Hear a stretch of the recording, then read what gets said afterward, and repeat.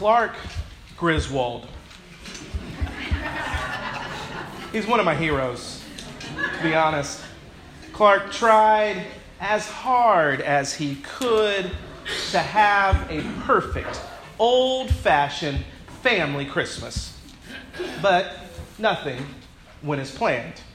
Now, I should pause for a public service announcement. If you haven't seen the arguably best Christmas movie of all time, National Lampoon's Christmas Vacation, well, too bad. I mean, it came out in 1989. You've had time, but I'll try not to ruin every plot line this morning.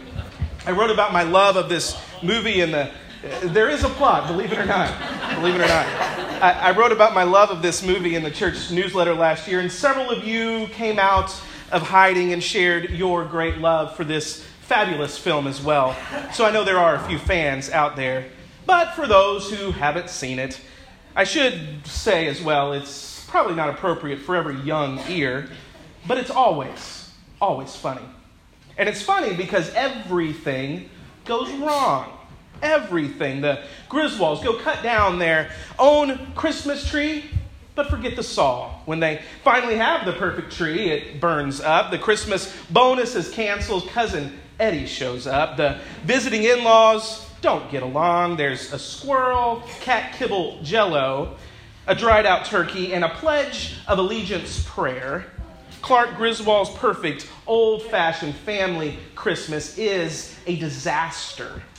The central scene of the movie is really a parable for the whole film when Clark Griswold has decorated almost every square inch of the family home with Christmas lights. And it's time to turn them on. The whole family gathers outside in the cold in their PJs on the front lawn for the big reveal. And Clark is proud of his work. 250 strands of lights, he announces, for the grand total of 25,000 imported Italian twinkle lights. Ooh, you're supposed to say. As the lights are about to be turned on in all their glory, Clark announces, I dedicate this house to the Griswold family Christmas. Drum roll, please. And doing their best drum roll, he starts to sing, Joy to the world. And nothing. Thank you. Nothing. Not one light, not one strand, no bulb turns on, no light, no glory, no joy to the world or to anyone on the lawn. Nothing. And his father-in-law says, I hope you kids see what a silly waste of resources this all is. Nothing ever goes right with Clark Griswold. And I don't know. I mean, we kind of know the feeling. Maybe not as grand as he does, but sometimes it just seems like nothing ever goes right. Too often, we just don't even try. We don't take the risk because, well, if we did, then it might all go wrong. So why even bother? We give up before we try. All the lights may not come on. Why even decorate?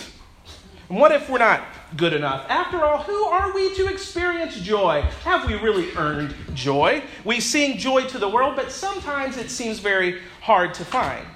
Sometimes it seems like joy is really nothing but a silly waste of resources.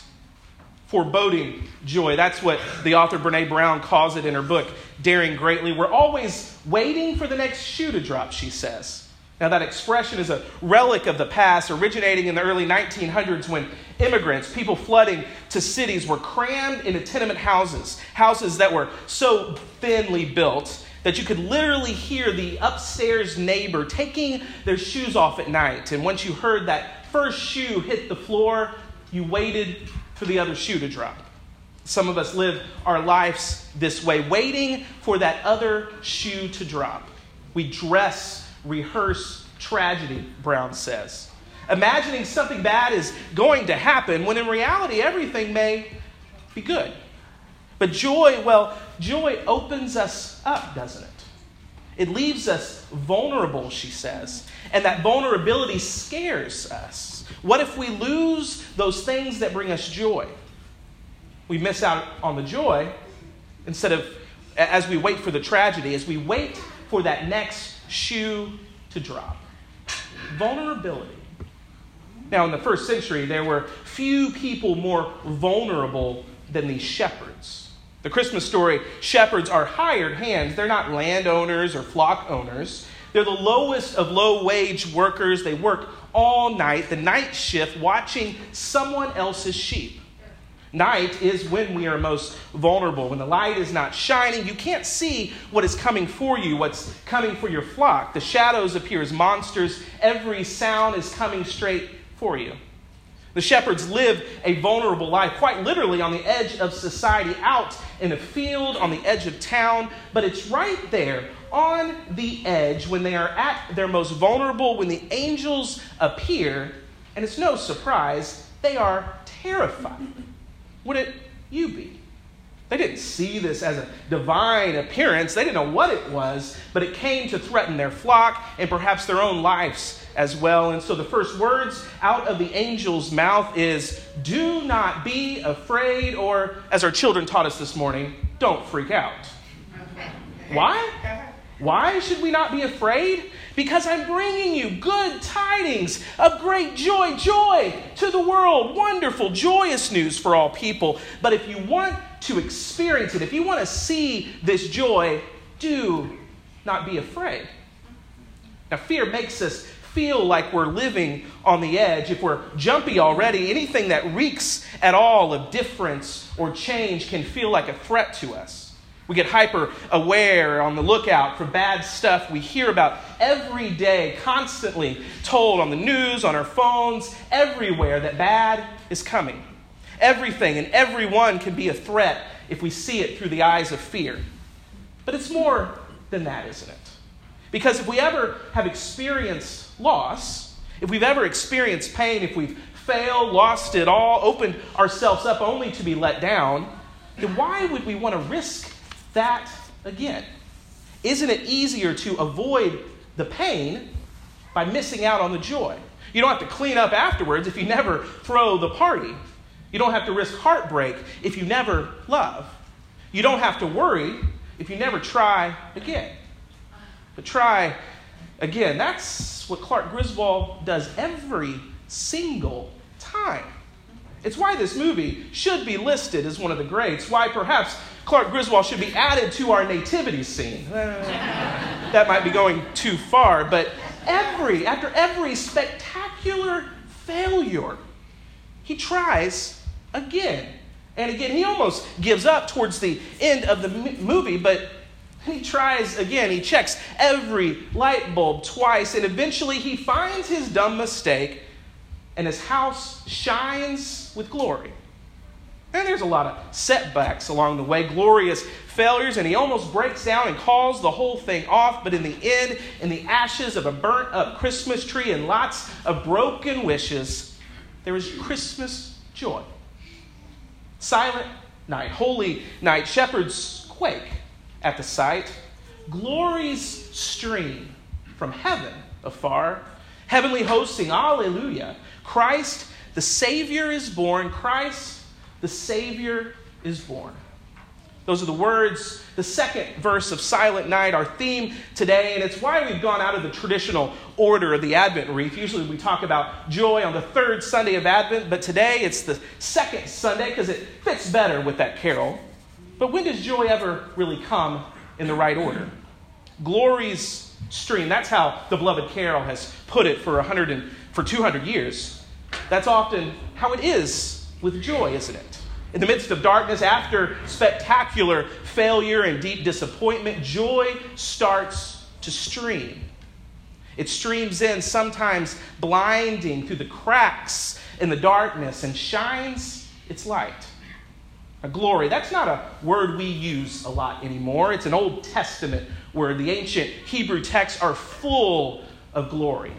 Glory often is referring to God's presence. When God is with people, there's glory. There's this bright light that shines, sometimes blinding. Moses encounters God and his face literally glows. They have to put a veil over him so they don't get blinded by the light. Throughout Scripture's glory has to do with shining, with light. God is light. God's presence, God's deliverance, God's strength is with us like a pillar of fire or a burning bush, or later in the story, a shining light that is accompanied by the theatrics of angelic hosts bringing their singing to the shining. But there's something more to this light, this glory. Glories stream, the carol sings. But from where do they stream? From heaven afar. God's glory streaming directly from heaven down to earth. A spotlight pointed from the glory of heaven right here on us. The glory is God's presence streaming near. It shines because God is here. The light not only points to God, the light is God. And it seems bright and mighty, but if you come closer, you will see the light is shining not from some twinkling star or majestic angel, but the light shines from a newborn baby. Talk about vulnerability. Nothing is more vulnerable than a baby. And what sets the heavens off that night, what shone the glory, what made the shepherds quake, what changes history and has kept us singing joy to the world from then until now, wasn't angels or stars, but God coming near. God becoming a baby, one of us. God risking it all, becoming human. God becoming vulnerable. God's risky vulnerability cracked the heavens open and glory streamed out, and God as Christ became our light, shining in darkness, shining in our hearts, lighting up the whole world, declaring throughout history that this is what joy looks like. Joy has come into the world. So do not be afraid. Open yourselves up. Take the journey to see joy. It's risky. It's always risky, but it's worth it.